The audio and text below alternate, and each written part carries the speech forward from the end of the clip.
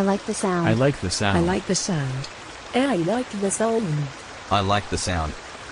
I like the sound. A Ragbag Podcast. A Ragbag Podcast. A Ragbag Podcast. Een Ragbag Podcast.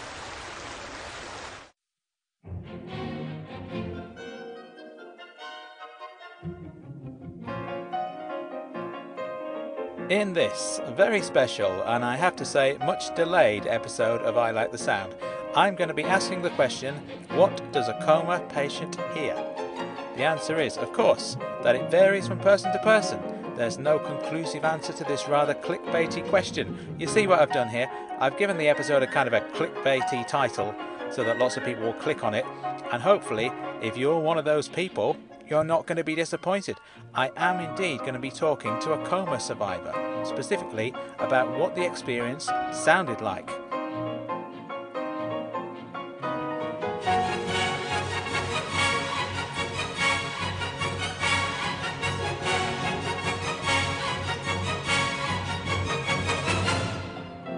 This week's returning guest is Reg Seaton from the Starting Overdrive podcast. We actually recorded this interview a couple of years ago. As I say, this is very much delayed. I wanted to get this thing absolutely perfect, so I didn't do the editing straight away. Then I ended up having a year off from this podcast for one reason and another. We're back now. That's the main thing. And I'd like to think I've finally produced the perfect version of this interview with Reg. Or it's as good as I can get it anyway. We ended up having a wide-ranging discussion about disability, we talked about sight loss, we talked about epilepsy, and how sound relates to those experiences as well. Let's get into this.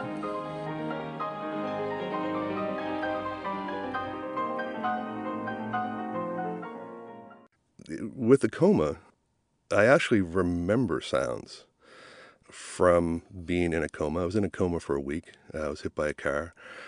And the sounds, even though it was dark and I could hear things, they created visuals in that I could actually see. It's the most bizarre thing. Then I know how it sounds.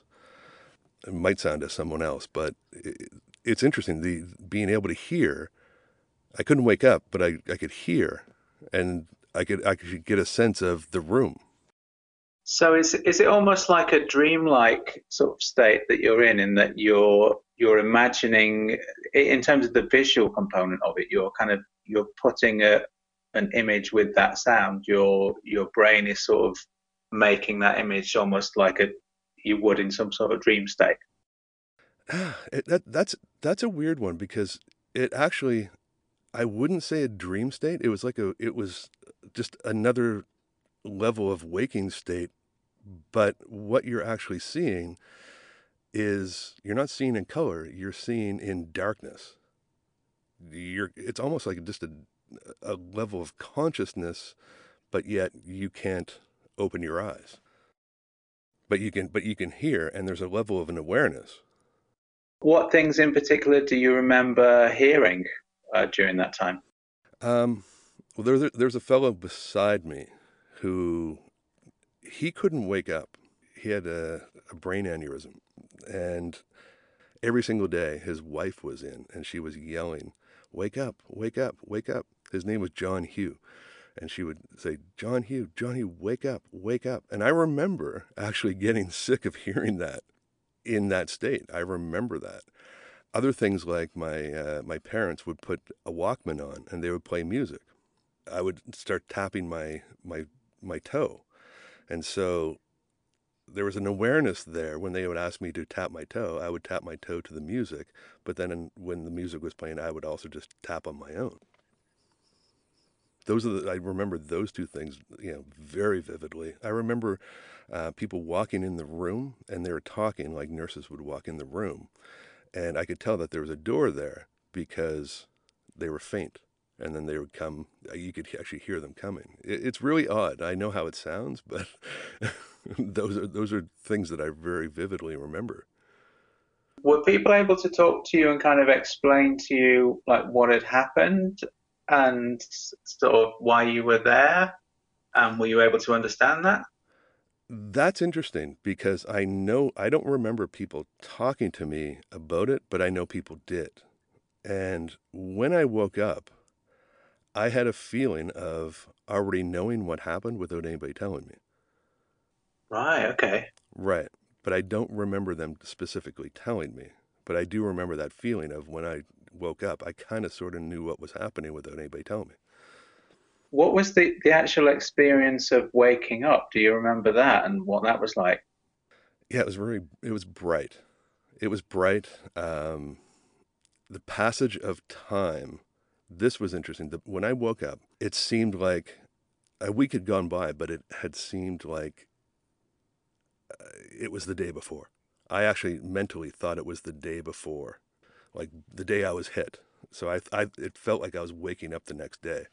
Yeah, it was really strange, but it was really bright. I looked over, and my father was sitting there crying, and the nurse was there was all kinds of activity, and I just remember being really super bright, had that feeling of knowing what happened already. Yeah, it was really strange, but it was peaceful. It was a peaceful feeling. It's a really amazing thing to hear, because it's difficult for a person who hasn't gone through that experience to imagine exactly what it was like. But obviously, it's a real experience and it's something that you've been through. So it's, I can only take your word for it that that's the way it went. Yeah, it's fascinating, and it's, I know how it sounds, but it was very real to me. Another interesting fact is that they actually had to tell me that I was blind in one eye. I didn't know that, and that was a few days later. How do you describe it? Would you describe it as being partially sighted, or? Yeah, I'm blind in the right eye, partially sighted. The optic nerve severed in half, so I really can't see anything. But my senses, my hearing is heightened. I hear things that it creates a different reality, and I hear things that just out, if I'm out around with somebody or in a room, I hear things that they're just not even paying attention to, and it's a good thing, but it's also it creates issues when you're out and then there are a lot of sounds in one place, which I just really pick up a lot of things, and it's an acute experience. I'm always amazed by, because I've spent quite a lot of time with blind people myself as a support worker. Spent quite a lot of time with people who have no sight. Oh, wow. What always kind of impresses me is how much awareness a person with no sight can have of the environment that they're in. Like, so I'll be with somebody and we'll walk into like a building that we've not been into before. So they'll need me to be there to sort of guide them around. And we'll walk in and they'll say something like, oh, this is a big room, and they'll just know that it's a big room using their other four senses, I guess, Yeah, and that happens, like, in my experience, that actually just partially sighted, that happens naturally. It's just like the button's turned on, Yeah, that's fascinating to me. I've noticed that blind people have a heightened sense of taste as well. Is that the same with yourself? Got a taste and smell, and just all the senses are sort of compensating for the sight loss. I would say yes, but I also, because of my accident, I can't smell out of one nostril. Oh, okay. Which affects taste. So although there would be a heightened sense, it's also muted as well. So I don't really notice that one as much. If anything, I would have less of a sense of taste because of I can't smell out of one nostril. And that went years before I didn't know that. That went years before the neurosurgeon said, he tested it. I think it was like 3 years after my accident. He said, I bet you can't smell it out of that nostril. And I went, and he put something under it, and he's like, I think it was hand lotion. And I was like, no, I can't. But my brain thought I could. Yeah. With the hearing, is it? Would you say that you can hear things that a regular person can't hear? That's difficult to answer because I just don't think that they're aware of it. I think that people, if they paid attention, could probably hear it. But my awareness, it's changed my awareness to where I'm just aware of sounds that they're not aware of. But I think that if they tried, I think you could get there. So I'm not necessarily hearing things that people can't hear. I just don't think that they're paying attention. So I can hear footsteps. I can hear people breathing behind me if I'm close to somebody, which freaks me out. But those are the things that I pick up on. And because of, it's just a different reality. So I'm hearing things that they're just not picking up. But they could. I do believe that. One of the things that I've always quite liked in a way of having sort of friends who are totally blind and people who I've worked with who are totally blind. I quite like the fact that they don't know what I look like and they don't care what I look like. They just know me as a person through kind of myself and my personality.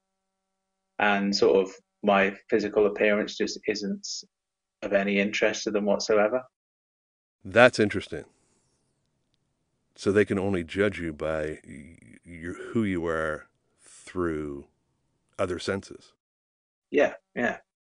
So there's no visual judgment.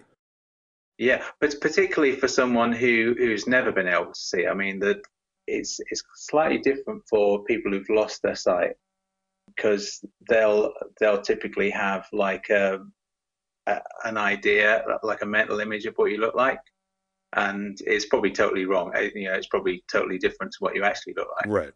But they'll have like a visual image of you in their head, whereas someone who was born blind, it's just not on their radar at all, because they've never seen anything, so they wouldn't know what a person. They don't know what a person looks like. So even just the word "looks like" would be totally different than what it would mean for us. Yeah. That's fascinating. One of my friends who I was working with, this was going back, must be sort of 10 or 11 years. I was saying to her, and I'd been working with her for about 12 months, and we've got to know each other quite well. And I said to her, yeah, it's my 30th birthday coming up next week. And she said, really? I thought you were about 55.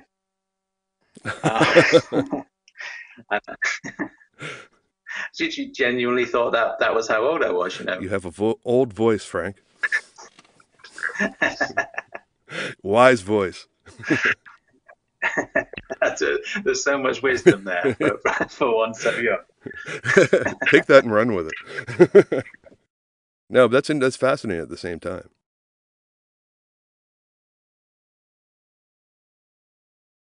I was thinking about my own experiences of having seizures, because what I do is that, certainly what I used to do when I used to have seizures, I haven't had any for a good few years, which is nice.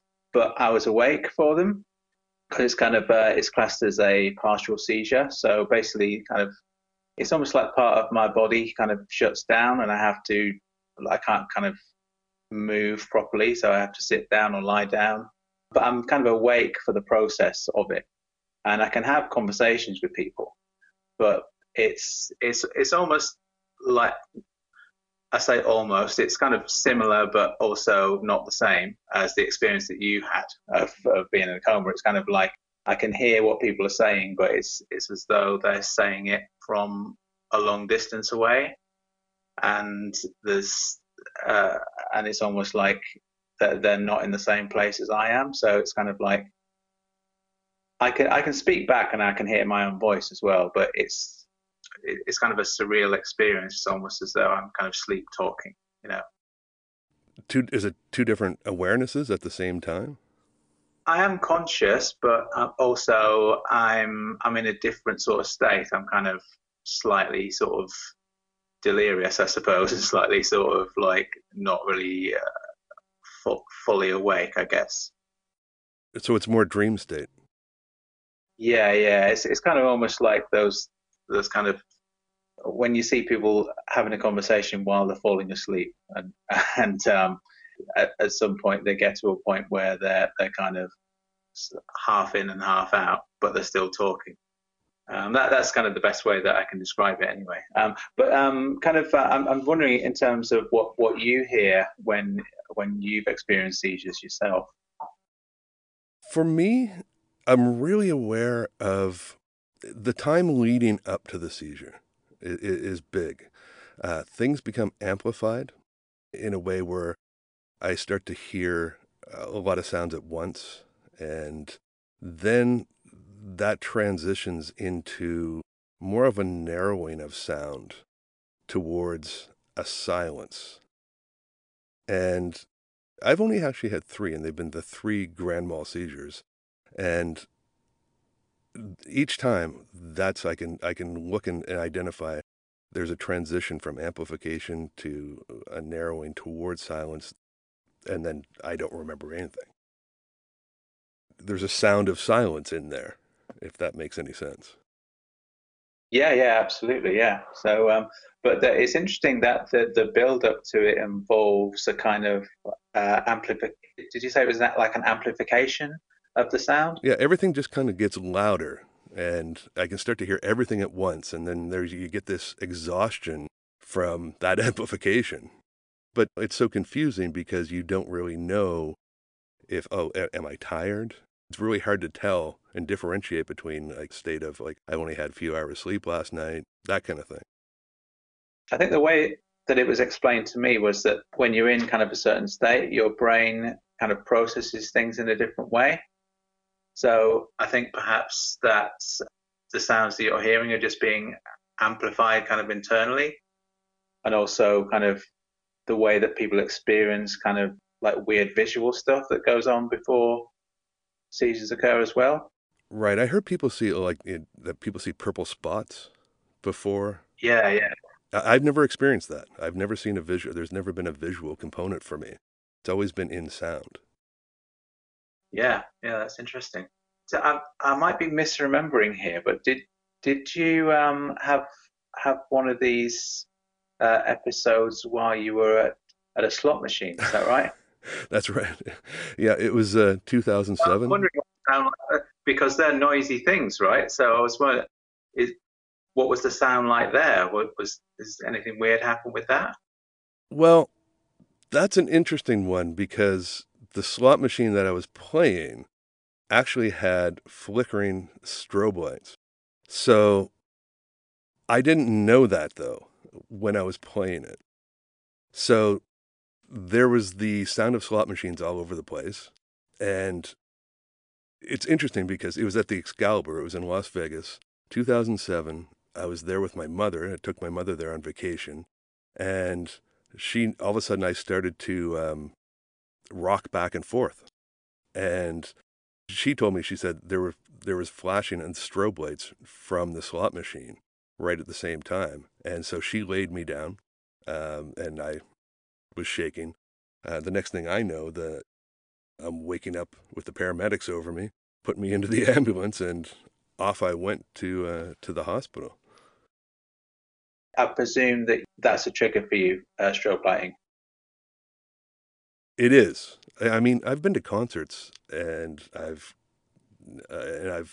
experienced the strobe lights. I have to kind of avert my eyes just to make sure. But when you ask that, I go, well, it is for sure.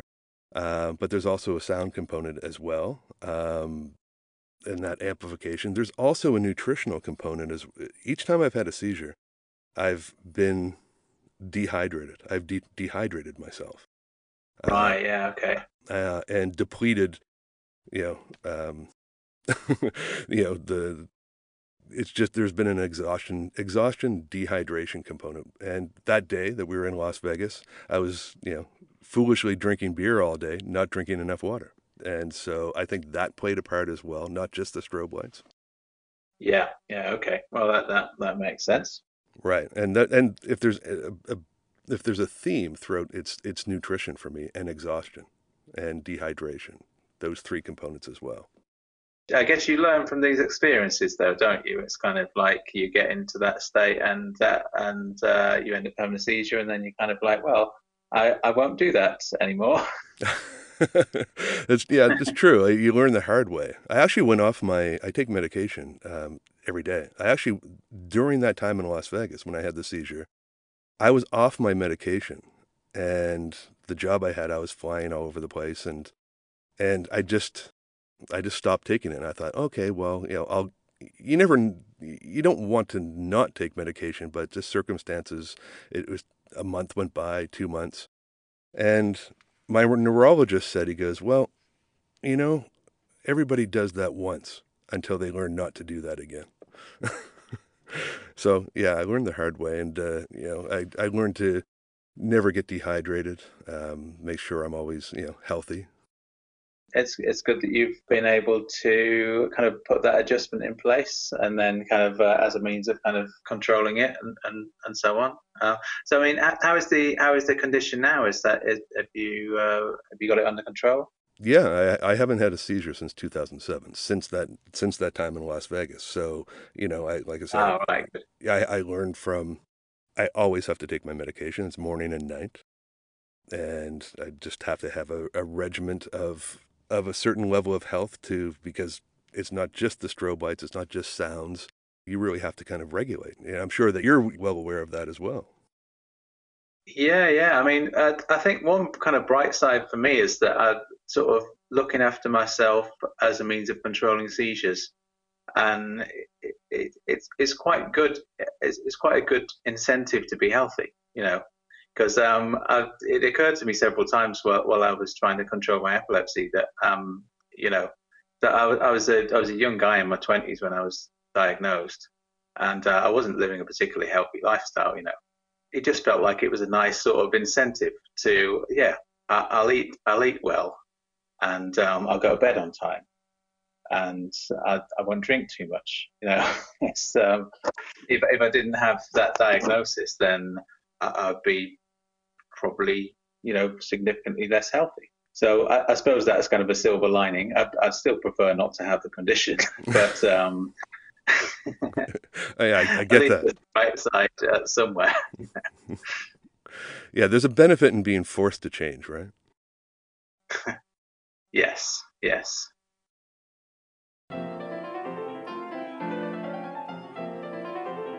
I Like the Sound was written, presented and produced by myself, Frank Burton. I'm the author of several books, which you should definitely investigate as soon as possible. Many thanks to this week's guest, Reg Seaton. Check out Reg's podcast, Starting Overdrive, if you'd like to hear more of Reg's story about his experience of starting over after the accident that changed his life. There's an episode with me on as well. That was a good one. For more information about me and my work, please visit frankburton.co.uk. My other podcast is called Ragbag Presents. Also available is the 4-part podcast series I made with David Evar, celebrating 20 years of the band Herman Doon. It's called Not on Top, and it's wonderful. Follow us on Twitter and Instagram at Ragbag Presents. Get in touch. Let us know what you like the sound of. I will see you soon.